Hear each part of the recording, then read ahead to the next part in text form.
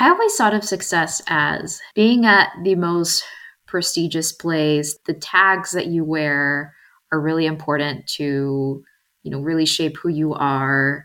So going to a top MBA program, going to a top business school and a top even consulting company was always like, oh, this is how I know I'm going to be successful. But I often found that it might even be more simple than that.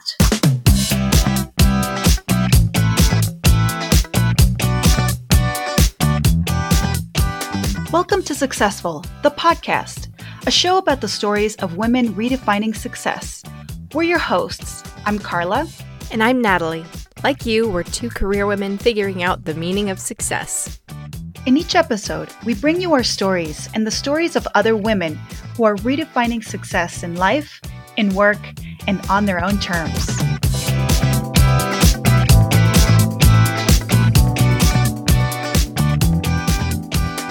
Hello, Natalie. Hey, Carla. How's it going? It's going well. How are you? Good. Yeah? It's good to see you. It's good to see chat with you. It's been a while. I know, it has. You live in your Mexican dream life. I know. I know that we haven't recorded an episode since I moved to Mexico. So that's a pretty big piece of news for our listeners. Just a minor one. Just a little one. Oh, yeah. No big deal. No big deal. But it's not permanent. So my husband and I, as you know, we're nomads, and we typically live that nomad life in a camper in the United States. But we've been itching to get out of the United States and, go travel more internationally, become global nomads. And so we finally found some very kind parents to take care of our big dog, which honestly sounds like a little deal, but it was a big deal. That's been one of our greatest obstacles in traveling more internationally. And so we hit the international road and moved to a beautiful, beautiful, very magical place in Mexico called San Miguel de Allende. It's in the state of Guanajuato, and it's a World Heritage Site, and it is just absolutely beautiful. It's so pretty. Your can't pictures even describe it. Yeah.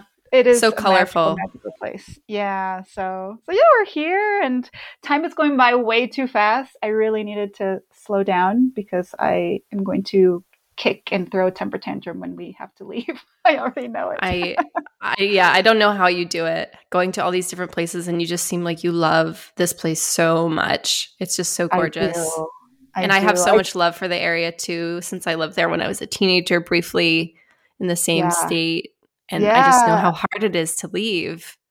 But you'll always have it, and you can always go back. Exactly. I have no doubt that we'll be spending more time in Mexico since this is where I grew up. And it's been awesome to reconnect with my home country. Since I lived most of my adult life in the United States, it's been really special to be back to the country where I grew up as a child and as a teenager. And I have no doubt that it's going to be more and more a part of our travels. So And shameless plug for you, just real quick before we move off of this, is all of the great blog posts thank you've been writing about I have to plug it because I've been reading them, but you've written so many great posts while you've been here. I really appreciate that. It's funny, the city, there's something in the city. I don't know if it's something in the water. There's something in the air. There's something in the culture that just inspires creativity. So my husband, Noah, has been painting with watercolors. What? I did not know that. Yeah, he has. And I've always loved to write, but most of my writing has been in the corporate space. I have to write, not I want to write. And being here has just, opened up this side of me that I'm I just want to write. I want to spend all my time writing. And so I am writing a novel, my first novel, which takes place in Mexico, but that's a very long road ahead. But I wanted to also write something that was creative and more capturing the moment and capturing our travel. So I have a Substack newsletter or publication, which I'm happy to add to the show notes if anybody's interested in following that. We'll absolutely do that.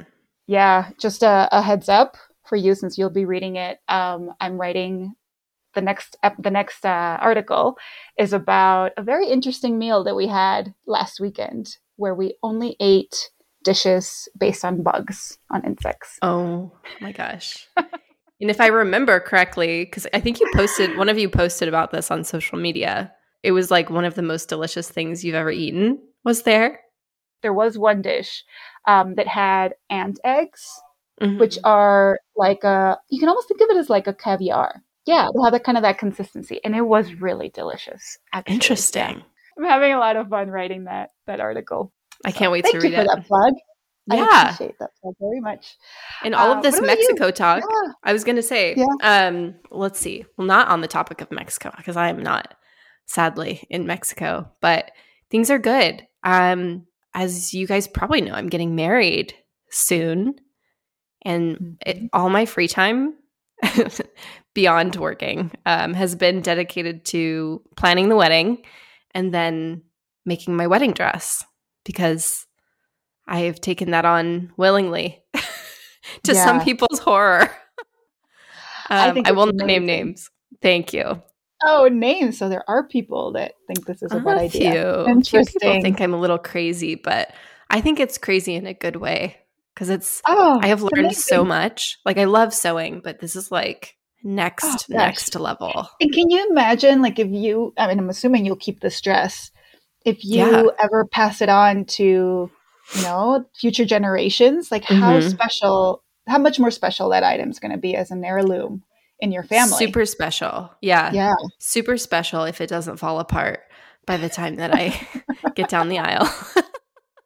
Hey, and if it does, it's a sign of a good party, right? I guess so. Well, yeah, when I was in my sister's wedding, I had gotten the dress altered, and it was so tight. Like, they tightened the top because it was so loose before. So they tightened the top and put a little clasp in the bust to hold the top down. Her wedding was in Costa Rica. It was super hot, and we were all dancing. It was like a big dance party. And at some point, I opened my arms to do a dance move, and the clasp popped open, revealing my bra and everything at my sister's wedding. So that won't be happening because it's not designed like that. But yes, it has happened in the past. I've had nightmares about not finishing it, but I'm 2 months out now, and I'm very close to being done. So we'll get there. It's really looking, I mean, you showed me pictures last week, and it's looking like you can tell what it's going to look like. It looks like a dress. Yeah. Exactly. Yeah. Oh, I can't wait to see such photos. A journey. I know. I'm so excited. I can't wait to see it done either. Yeah.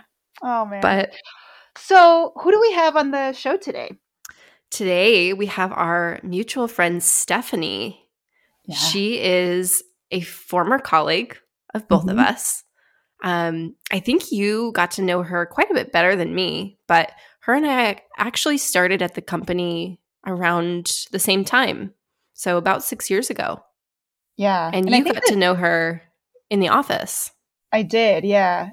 I mean, I remember seeing her speak at an event for International Women's Day. And that was the first time that I knew about her. And I was just so impressed by her. And then I don't know how we ended up talking so often, but we ended up having these monthly calls. Like, we've probably been having monthly calls to just catch up and just kind of support one another. I mean, they're still going on, even though neither one of us is working at that same company. And I think we've been talking for maybe a year or more, maybe 2 years. I don't know. Time has flown, but she has become just one of these constant presences in my life, where I've been following her career. She's been following mine. And I think, I know we both think that she just has such a phenomenal story and such a wealth of knowledge and just really valuable perspectives to share. Yeah. As a woman, as a successful professional, now as a student. So I'm excited to go into this talk and have our audience get to know her more. She's amazing. And I know I learned so much chatting with her. She really gave me some things to think about. So I cannot wait for you guys to hear this. Yeah, let's get to it. I will start from the very beginning. I was born in Mexico City, which at that time, it was the largest city in the world. And I moved to Texas when I was 3 years old to a very, very small town. So I feel like I've gotten both extremes of the big city life and the small town life. And, pretty much have lived in Texas most of my life. I went to undergrad to UT Austin, which is the same place where Natalie went to. So a big hook 'em.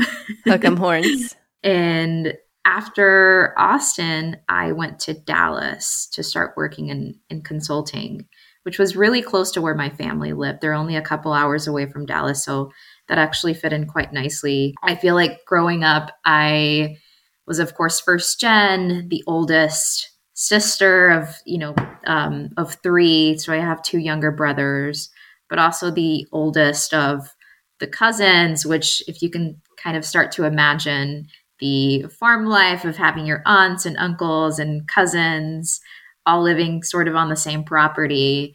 Everyone was like, no pressure, Stephanie.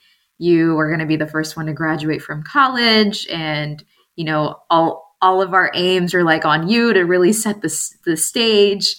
And I was like, yep, there's no pressure at all. So I think being able to show representation like as a whole to the Latin community was very important for me from the start, just because I knew that my family was counting on that. And my brothers too, for example, were counting on that. So I remember times where I was like, what is FAFSA and what is this stuff? And a bunch of things culturally that didn't really make sense to my mom and dad. But I think that really helped shape who I am today. You go through a bunch of different challenges, but there are so many people you can tap into and resources that you can really seek out to. So how can you be proactive even when you don't have the resources like in front of you was probably the biggest learning point to me. So just like trying to be proactive all the time. So there's no excuses. If you don't have resources, like go find them. We're in this very, very nice country that gives you obviously a lot of different opportunities where you can say that. I was just like, all right, let's do this sort of American dream style. So first day at a technology company. Whoa.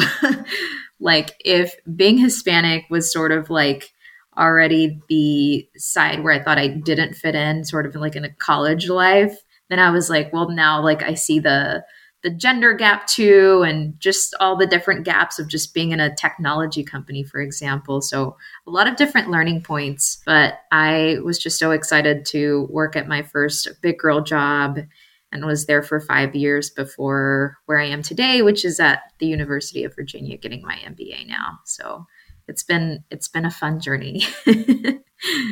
Yeah, what an amazing story, Stephanie. I can't imagine that pressure of being not just the oldest within your nuclear family, but also all the cousins. Right. And the fact that your family said, no pressure, but here's exactly what we're expecting from you. I can imagine that was exciting, to have that kind of like a shared vision of your future with your family. But I'm sure it also added some of the pressure. One of the things that I loved about your story when I first met you was the fact that you're a dreamer. And so I'd love to kind of just hear from you, like what that means, how that has shaped your identity as a professional, as a Latina woman in the United States. Because I think that that's something that's so unique and so powerful about your story and not just your story for you, but also the story that other people also need to hear. And I think before we get into that, just defining what a dreamer is, because I know we know that, but not everybody does. Yeah, no, that's a good point, Natalie. So there was a program that was introduced by President Obama that basically allows certain individuals to have, you can think about it as a temporary residency, sort of, where you apply in an increment of, it's now 3 years. It used to be every 2 years. Into this program where it allows you to have things like a driver's license and a social security number, for example. So it does create like a legal status for a lot of people in the country, right? So it's unfortunately not a pathway to citizenship. So it doesn't work like a green card, for example, where then one day you'll have the right to vote, for example, and the right to a lot of other things. So there are some limitations within the program that I hope can get fixed in the future. I think in terms of the impact that that program has made on my life, I think it brings me back a little bit to high school when I was like well, I don't know what FAFSA is. And then like, oh wait, like I can't even apply for FAFSA. And then there's a bunch of other things I can't also apply for. Seeing the different limitations that you have even being in the program was a little shocking to me from a financial perspective, for sure.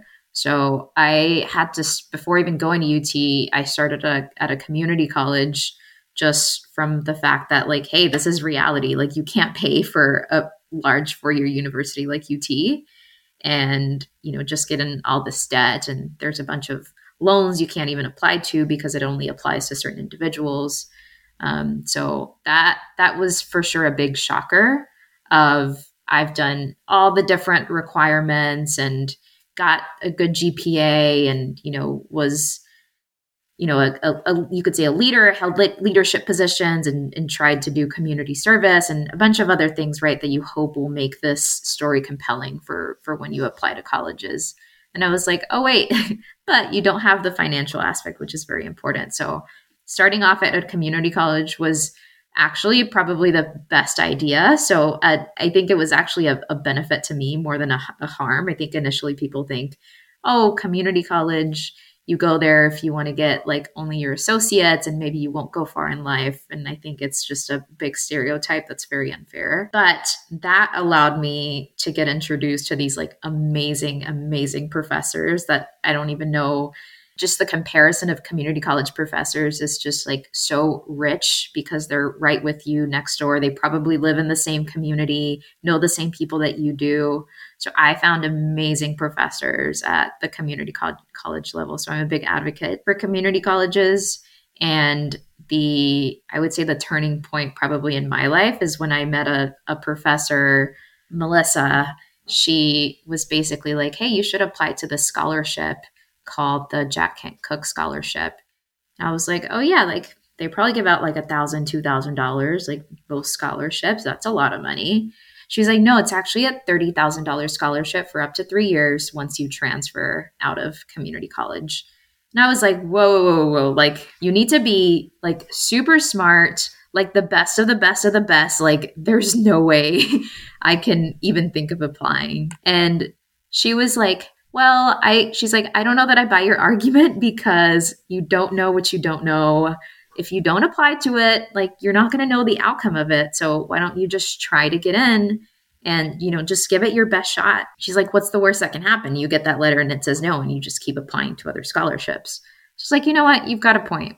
So I end up applying to this program that really had no restrictions, whether you were DACA, you could be a US citizen, you could be completely like undocumented. It did not matter at all. Fast forward like 7 months later, because it was a long application process, I ended up getting the scholarship. And it was such an amazing point in my life where I was like, all right, breaking barriers. Like, I love this theme in my life. Like, let's do this. That was when I transferred to UT.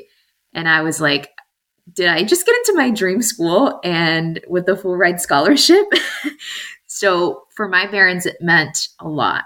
But I think the biggest part for me was like, I can really start to show people that even if you come from a disadvantaged background, even if you come from a background where you maybe don't have enough financial resources to, continue your next path or your goals, like there is a way, at least in this country, right, where you can find certain resources for it. So that for me was a game changer, and actually where I am today at UVA for business school, they're even paying for my business degree as well. So that scholarship foundation has been with me since my early days.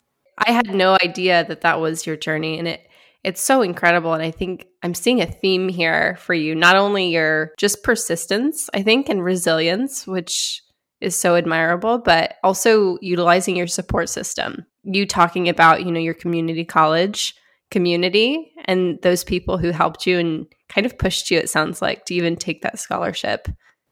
Yeah, it definitely was. It was also really nice finding the first set of people, and I probably had teachers in high school that enabled this, but I don't think you really think about your future, your 5-year, 10-year plan, whatever, until probably once you start college and then you think, oh, wow, like I need to make adult decisions. And this is getting really complex. Like what resources can I tap into? Like for me, it was definitely my professors and having someone who says, yes, I believe in you, but also having someone that says, yes, I'm willing to spend like my time and resources on you was a big thing in my head that was like, well, if someone else believes in me and they've got their own families and kids, but they're deciding to invest their time into me, that also means I need to value myself a lot more than what I have and really trust that I can get the scholarship and trust that I can think big. Maybe I've just been thinking too small and I need to like expand my reach. So yeah, professors were definitely a big part of my journey.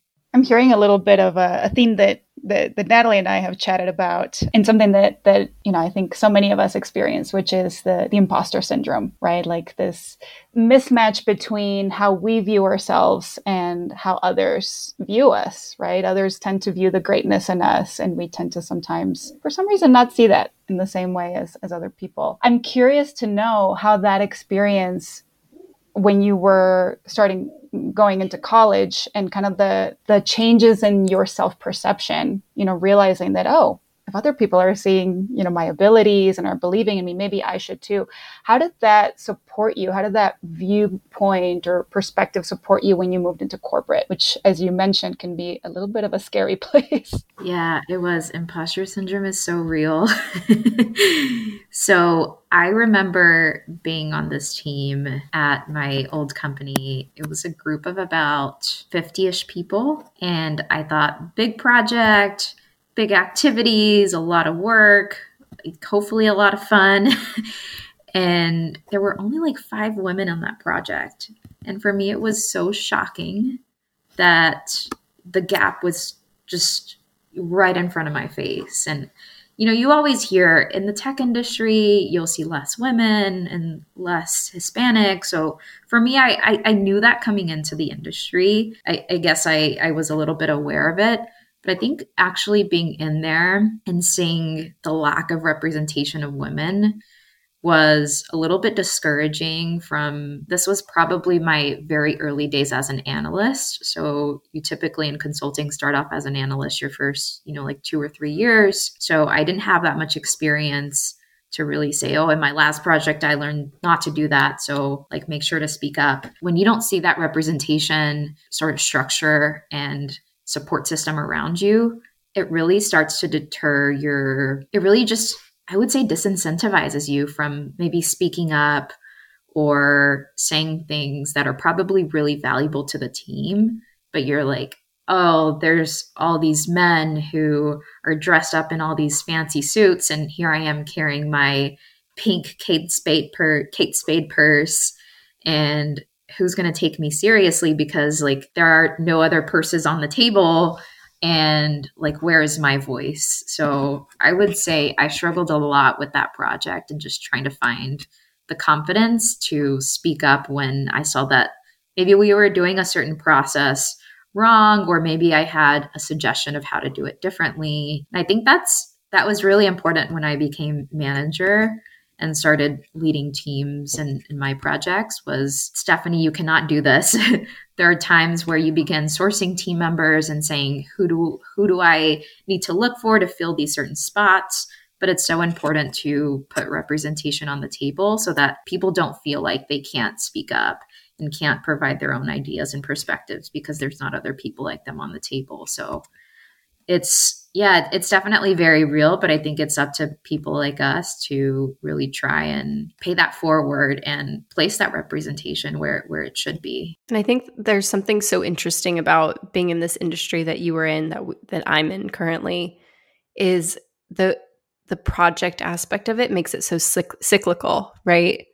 So I know from myself, I was on a project with all men. I was the only woman, so kind of like you. And it was the first time I had been on a project with all men, and the dynamics were so different. Like they all wanted to stay until 9 p.m. at night, and I was like, what about eating? What about taking care of ourselves? And now on the flip side, where I'm right now, all women, which is also fascinating. So I think there's just a balance that needs to be struck between the two, but it was so much harder to be in a space where you are the only one. Yeah, I think so too. I almost feel like when you don't have that representation too, it almost makes you a target for certain elements. So I remember thinking, are they asking me to take notes because I'm one of the only women at the table? Or is it because I'm a new analyst? And then I looked around the room and I was like, wait, but there's 4 other analysts in the room. And like, why is it me that has to take the notes? Is it because I'm really good at taking notes? Or is it because of the perspective of like, she can probably write pretty and organize things nicely. And like, that's what I need. The woman can do this.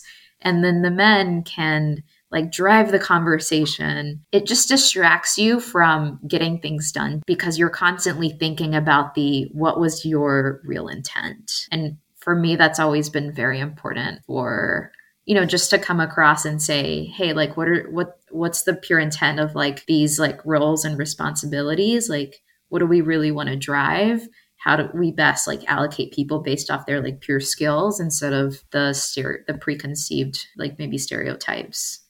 Yeah, and those things are often so they're so deep in your subconscious that people probably aren't even thinking about it. And that's what's even more scary, because if you confront them about it, they're like, well, I didn't make that choice thinking about it. Oh, for sure. And I think you become so used to it too that it almost becomes sort of like this habit that you need to incorporate into your daily life. And I don't know for how long that's going to be fair to a woman. So I had actually, as part of my MBA program, we had a conversation about, how you sit and how you like may want to present yourself amongst a group of people. And then we had like a debriefing session, and I had one with a guy, and I was like, well, as a woman, like I have definitely decided to like wear heels just to be taller. I've definitely decided to like maintain a posture because I'm a woman. So if I slouch, it's perceived differently than if a guy slouches. Like he may be looked as like, oh, he's cool and like knows his stuff, so let's not ask him questions. But if I slouch, it's like she doesn't care. So I was like, I definitely pay attention to my body language. And yeah, it's like, is it fair? Is it not fair? Like, why do we get to interpret things differently for like men versus women? So I've been doing that for such a long time that, even right now as we're doing this podcast, I'm like maintaining my posture because I've been doing it for such a long time. So yeah, it's become just like really, really a deep part of like who I am too. For me, it's so interesting to hear both of your stories, because I have to say that my experience has been different. From very early in my career, my superiors, my bosses, and my team members around me, and maybe it's because of the industry that I was in, which was communications early on, I definitely had more women around me in positions of management, of leadership. And so that for me was just kind of the norm. And so when I'm hearing stories from other women that say the only people on my project were men, that's a very different, experience than what I had. But you're absolutely right. I mean, the reality, especially in sectors like technology, there are still more men in those different industries. And so there are still women younger than us that are starting out their careers and that are facing many of the same scenarios than you both did. So I'm curious to know from you both if you could almost like advise your 22-year-old self, however old you were when you were going into your first job, what would you advise that version of you? And I guess by in turn, young women that are in similar positions today. Yeah, I have so many thoughts that are running through my head. I think the biggest one may be finding that role model, that like super powerful, like Wonder Woman, Superwoman role who you can really look up to, and just being able to like shadow them through various different parts of their journey was always very important. And I'm looking back, and the professor who I mentioned, woman, Another professor that I have in mind as well, also a woman. But then there's been also a bunch of men that have, of course, inspired my life as well. But I think there's just different ways that I try. It's almost like back to the find your board of directors type of people. Like different people can serve different roles and functions. But I feel that whoever serves the role of inspiring you to be that person who is a trailblazer, who like breaks the stereotypes. And there were a bunch of women too when I joined consulting where I was like, wow, like I want to be that badass woman. I want to be just like her, navigating the negotiations, and she's still the only woman amongst the group of like the 5 decision makers, but she was like rocking and killing that. But I don't know what happened behind the scenes for her to get there, but she was, 10 years older than me. So I'm like, maybe it is just, finding someone who you just like kind of shadow throughout their journey and just grow with them. And also, grabbing time with them and saying like, what's worked, what hasn't worked, what are the different challenges? Cause I don't think we have these conversations enough. So things like this podcast and really getting to hear the behind the scenes stories is always very nice. So I would say that's probably my biggest advice of something I wish I would have done even more of saying, oh, okay, you want to go to business school undergrad? All right, well, starting in high school, like find someone who's already in business school, who's like that badass woman in undergrad, and maybe even like from UT, but whatever other school you can find, who you may want to be one day. That way you can find some inspiration, but also tactics, because everything's so like action oriented of like, maybe you need to do this, or maybe you need to try this out. So that's definitely what I wish I would have done more. Oh my gosh. I've been thinking that's obviously a great one. I think as I've grown in my career, that's become even more valuable. And I think that's what our relationship has become a lot, Carla. Just throwing things off of you since you're out of it now. I'm like, what about this? What should I do here? It's so important. And like hearing your horror stories even, like that's such a great learning opportunity when we share the things that didn't go right. And I have plenty of those stories. But I am the kind of person who calls out things to my detriment. Like if I see something that's like wrong, I speak up, which is great, but you have to be really careful when you do it. I've gotten in trouble more times than I can count by speaking up about something that I thought was wrong, which was wrong. But you just have to be really cautious about the way you do it, especially as a woman, because you will be perceived in a certain way. So it's another one of those things where you have to hold in mind, like, what are those internalized views that people have of like young women in the workforce, and how does that impact how your message is coming across? It's just more burden that you have to think about, but it still remains true to this day. And I always think, Natalie, is it their responsibility to get to know me better, or is it my responsibility to show them that these are not the right stereotypes? I always am like, I don't know which one's right. It's both. And I think we end up taking more of the responsibility for it since we're the ones who see it and confront it. Mm-hmm. Right. Yeah, that's such a great point. Which is super tricky. Yeah, I think about that a lot. Probably not as much as a woman, although that does go hand in hand with, just who I am, but also as a Mexican, which is one thing that really connects us, Stephanie. I also was born in Mexico City like you. And I'm constantly thinking, more on in that respect, from the perspective of ethnicity, like how much do I speak up about it, and defend and promote my heritage, and how much do I hide it? Like, should I be hiding it in some instances because of what stereotypes might exist in other people's minds? And so I think there's some corollaries there between gender and ethnicity, and certainly the ethnicity piece is usually very top of mind for me. So it's interesting to hear your perspective, Natalie, on speak up, but also it's sad that there's got to be those pauses of, oh, but how's that going to come off? What are people going to say? How is that going to damage my relationships?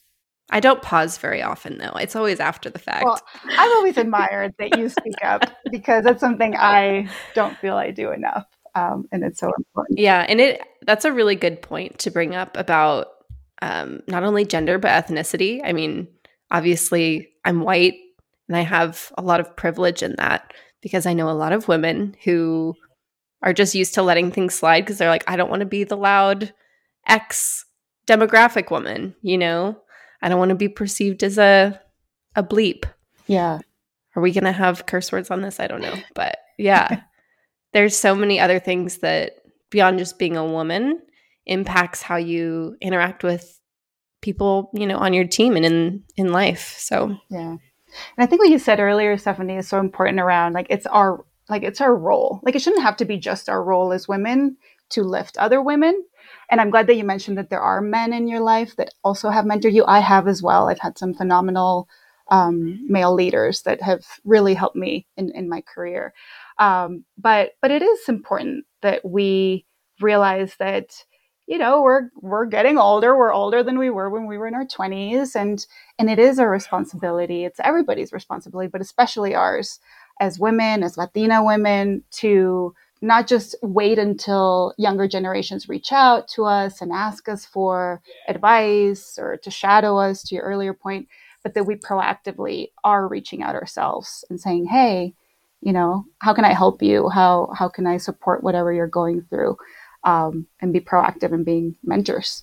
And that is a really good reminder to me, honestly, because I am not in the corporate environment anymore where that just very naturally happens. I don't have, the counselees, we call them at, where I worked. But, I'm no longer in that world, but it doesn't mean that I shouldn't be proactively looking out for younger generations and just offering to be of support in whatever way I can. So thank you for that. That's been a very good reminder to me. Yeah, the support system part, I think, is the most important aspect of it.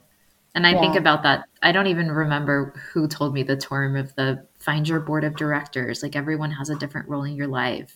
But I carry that with me so much of, there's different points in your life where you may need the more, the person who could just mentor you towards the mental challenges that you're having of maybe not being able to fit in quite well, which I've struggled with that even in my master's program. And I was like, why am I struggling more than I did in UT? So it's just different periods and times. But I do think that support system is so important. But I think if we're not getting the support system that we need, then we just have to be more proactive around it too, and trying to search for the right group of people that can help us along the way. So whether that's professors or reaching out, just making a bold move on LinkedIn, which I definitely have. Sometimes low success rates, sometimes high, but it's definitely important for us to be very proactive about reaching out for help, which I think sometimes I've done a very poor job of reaching out for help, thinking that it's going to allow people to think that I don't know what I'm doing, or that I'm just inexperienced, and it's either I reach out for help or I get put behind even further. So just being proactive about that searching process of support systems is super key. Yeah, absolutely. So you mentioned your master's degree, and that is something that I wanted to ask you about, because you made the very bold move. What was it? Almost a year ago? No, last summer. Well, last summer, yeah, because we started with the new school year, to leave your corporate world that you worked so hard to build. You put that on pause, or who knows, maybe left it behind, wherever your future is taking you. And then you decided to move into becoming a student again, which I think is so brave. I'd love to know just kind of what that journey and thought process was like for you of deciding to just make that very bold move in your life. Yeah. So we actually just started exams, and this is the point where I'm like, why did I do an MBA program? But outside of exams, typically these are my responses. I felt like in the corporate life, you get very caught up. It's, same conversations that we're having about like being a woman. Do you want to race to be there? Is this a sprint versus a marathon? I think I was getting very caught up on just like the path to MD. What is the best way that I can get there? And I was like, is this really what I want? Or is this what my bubble wants? Because I'm always in this one circle of like working for my company and for my clients, but there's other stuff in my life that's happening. Like what else is out there that I don't really get a chance to explore? Because I'm sure Natalie goes through this because of time. You only have time Monday through Friday to just dedicate this to your client.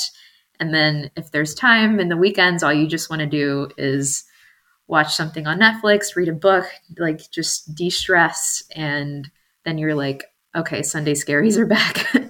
But I felt like the MBA process or the MBA experience was basically a way for me to rethink about what my goals are. Outside of just using the weekends, I think there's value in the network that you build through an MBA program of other very ambitious people who have really bold ideas to want to change certain industries. It was a lot about what does Stephanie want to do? What are the goals and values that Stephanie wants to like bring forward for herself instead of what are the goals for my client?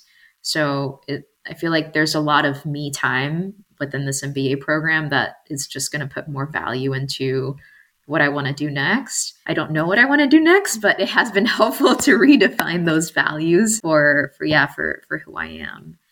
What an amazing time in your life to invest in yourself and to be true to yourself. I love that you recognize that you were getting into a place where you were performing to meet other people's expectations, and it almost sounds like maybe you were losing sight of your values and what future you wanted for yourself, not what other people wanted. And really that really captures really nicely the essence of why Natalie and I are doing this podcast, which is this idea of always questioning, what does success mean for me? Not what does it mean for my parents? What does it mean for my boss? What does it mean for my partner? But what truly does success mean for me?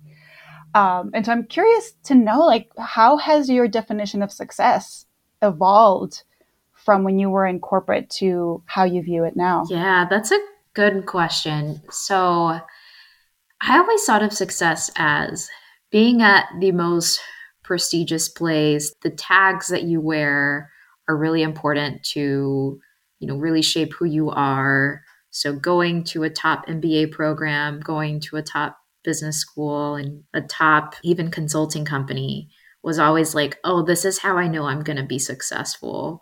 But I often found that it might even be more simple than that.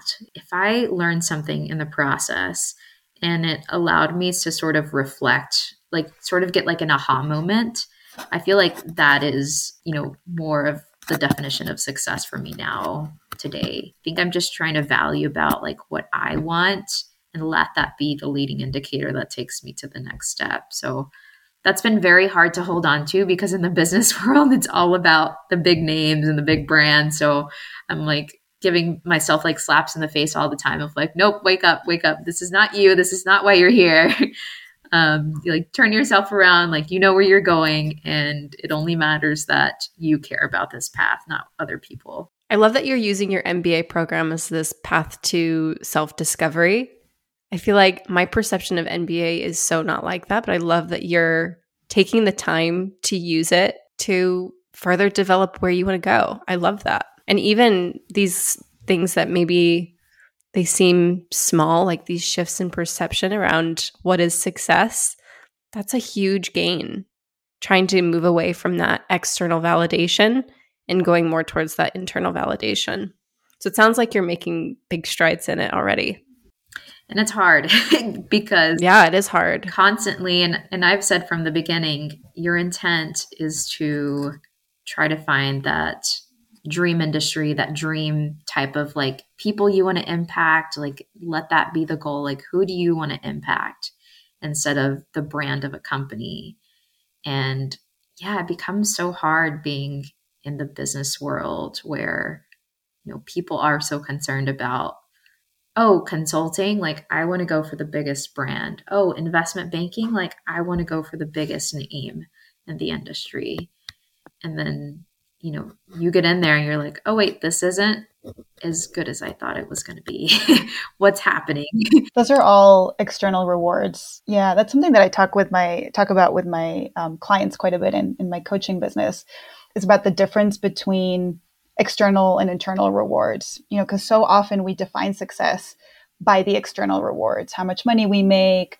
To your point, Stephanie, what company, what's the reputation of the company, or what's the industry? What are people saying about me?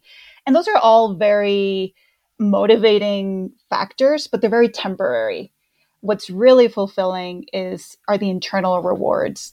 And what we call that in coaching is really mastering, is really having mastery. Mastery is about exactly what you said, which is learning from a situation. It's developing skills. It's finding fulfillment in the joy of doing things, not because of the external rewards, but because you're growing.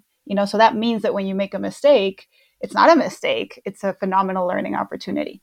And that when we can really adopt that mindset, and really start to match how we view success to that mindset, that's when we can really gain mastery in our lives, over ourselves and in the situations we're in. So I love that. To wrap up, I would love to know just what advice would you impart to maybe to your younger self or to other young women or Latina women, about how they should be thinking about success or how they should be discovering what success means for them. One big theme that my scholarship foundation always emphasizes is think big, work hard, achieve. And the think big part was really important for me.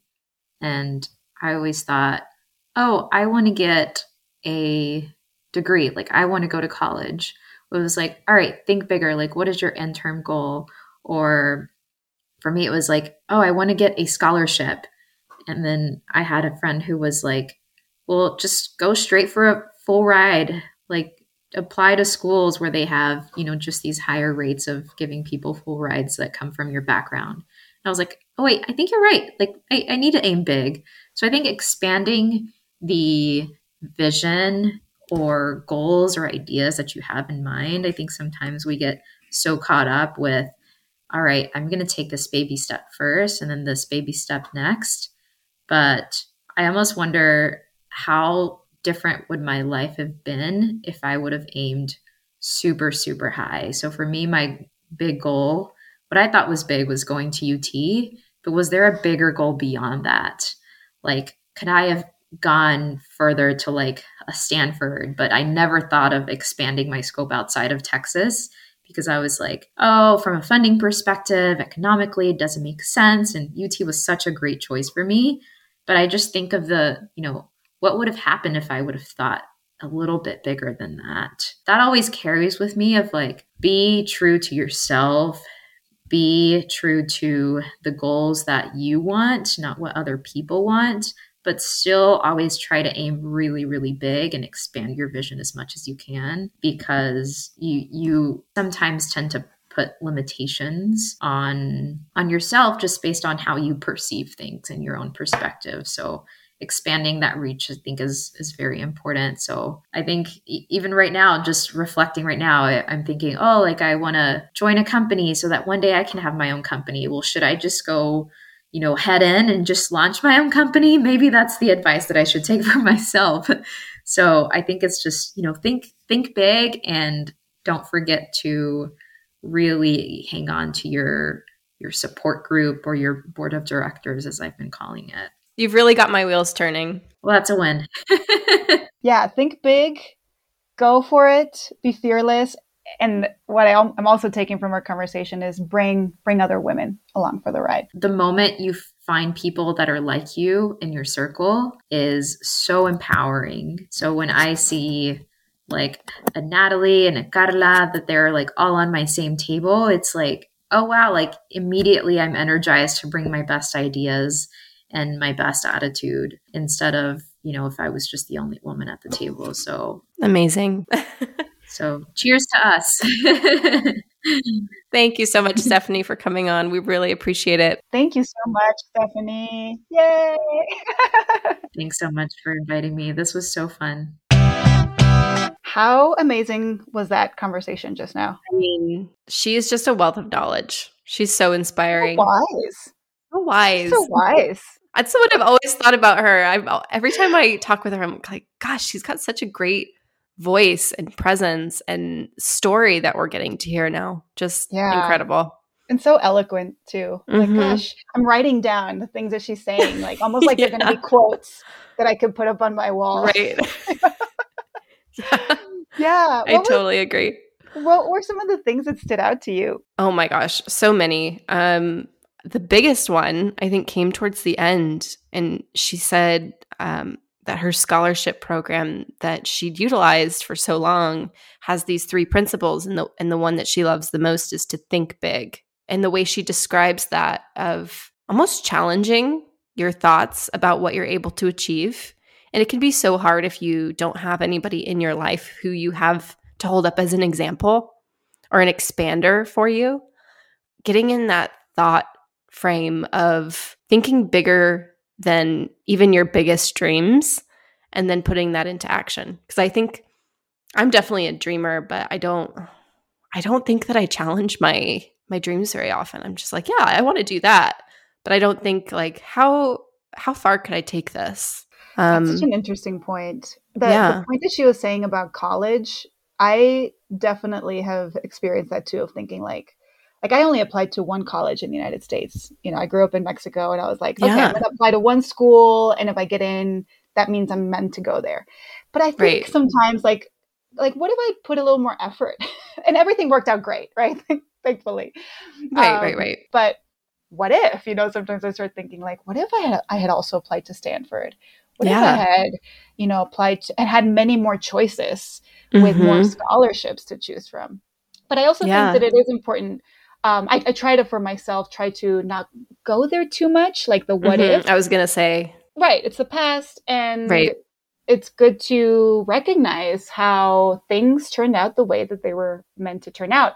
But I think kind of what she was saying, like for me, like moving forward, that is something I'm going to be thinking about is like, am I thinking big enough?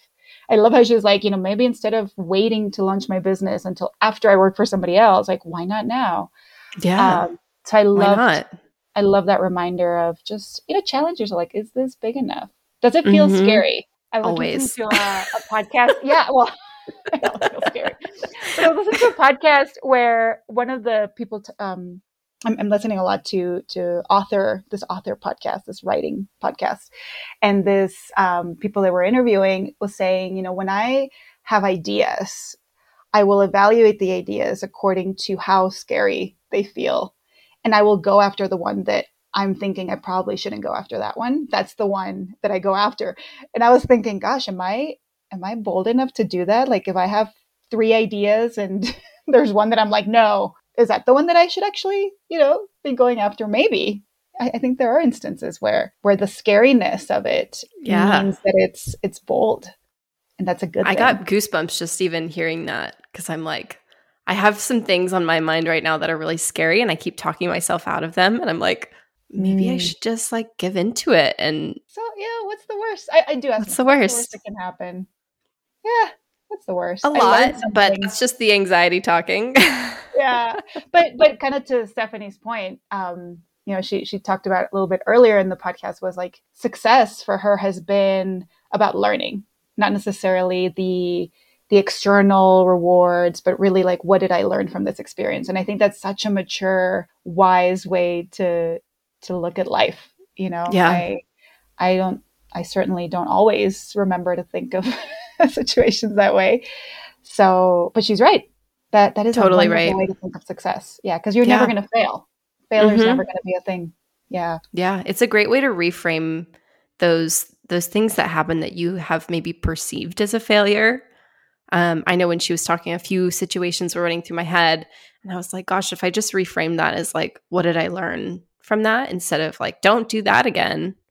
It really kind of tones down that voice in your head that says like, oh God, you really effed up. Yeah. It's much kinder. I love her perspective. I think that's so great. Too. What about you? What was the one big area that stood out for you from our conversation? The biggest thing that I'm going to be thinking about days later, days after now, is really the importance of bringing along other women in what you're doing. I feel like when I was working in corporate, that was those opportunities were very naturally given to me because I was in positions of leadership. I didn't have to seek out, younger women, other Latina women to support. It was kind of like just the expectation even that I was going to do that.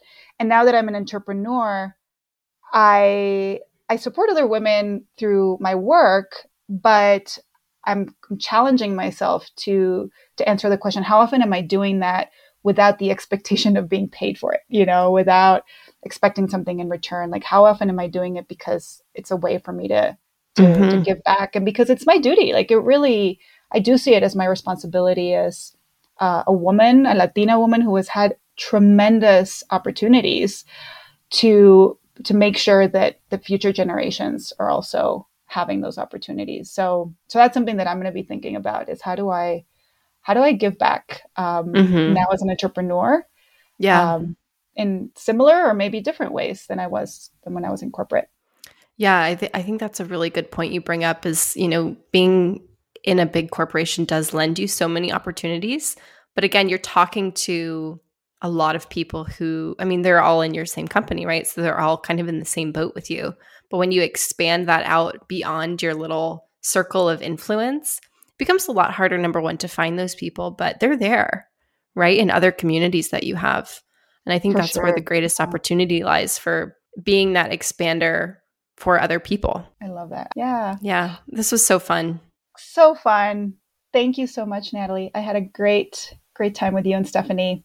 Yeah, it was I am looking forward to re-listening to this one. I feel like this is going to be one I keep going back to for inspiration. Yeah. I took a few notes, so I'm going to look through them and kind of take out. I'm serious. I am going to take out little snippets and put them on Post-its. Put them on sticky notes. You get those sticky notes up. I will. I love it. Yeah. All right. So to all our listeners, we thank you so much for joining us today. And if you like what you heard, we'd love to have you share it with your friends and your colleagues. And please don't forget to subscribe to our podcast on Spotify or on Apple Podcasts or wherever else you listen to your podcasts. And with that, I thank you and we'll catch you next time. Thank you for joining us for today's episode of Successful. If you liked what you heard, give us a follow on Apple Podcasts, Spotify, or wherever you listen to your podcasts. You can also follow us on Instagram @SuccessfulThePod. See you next time.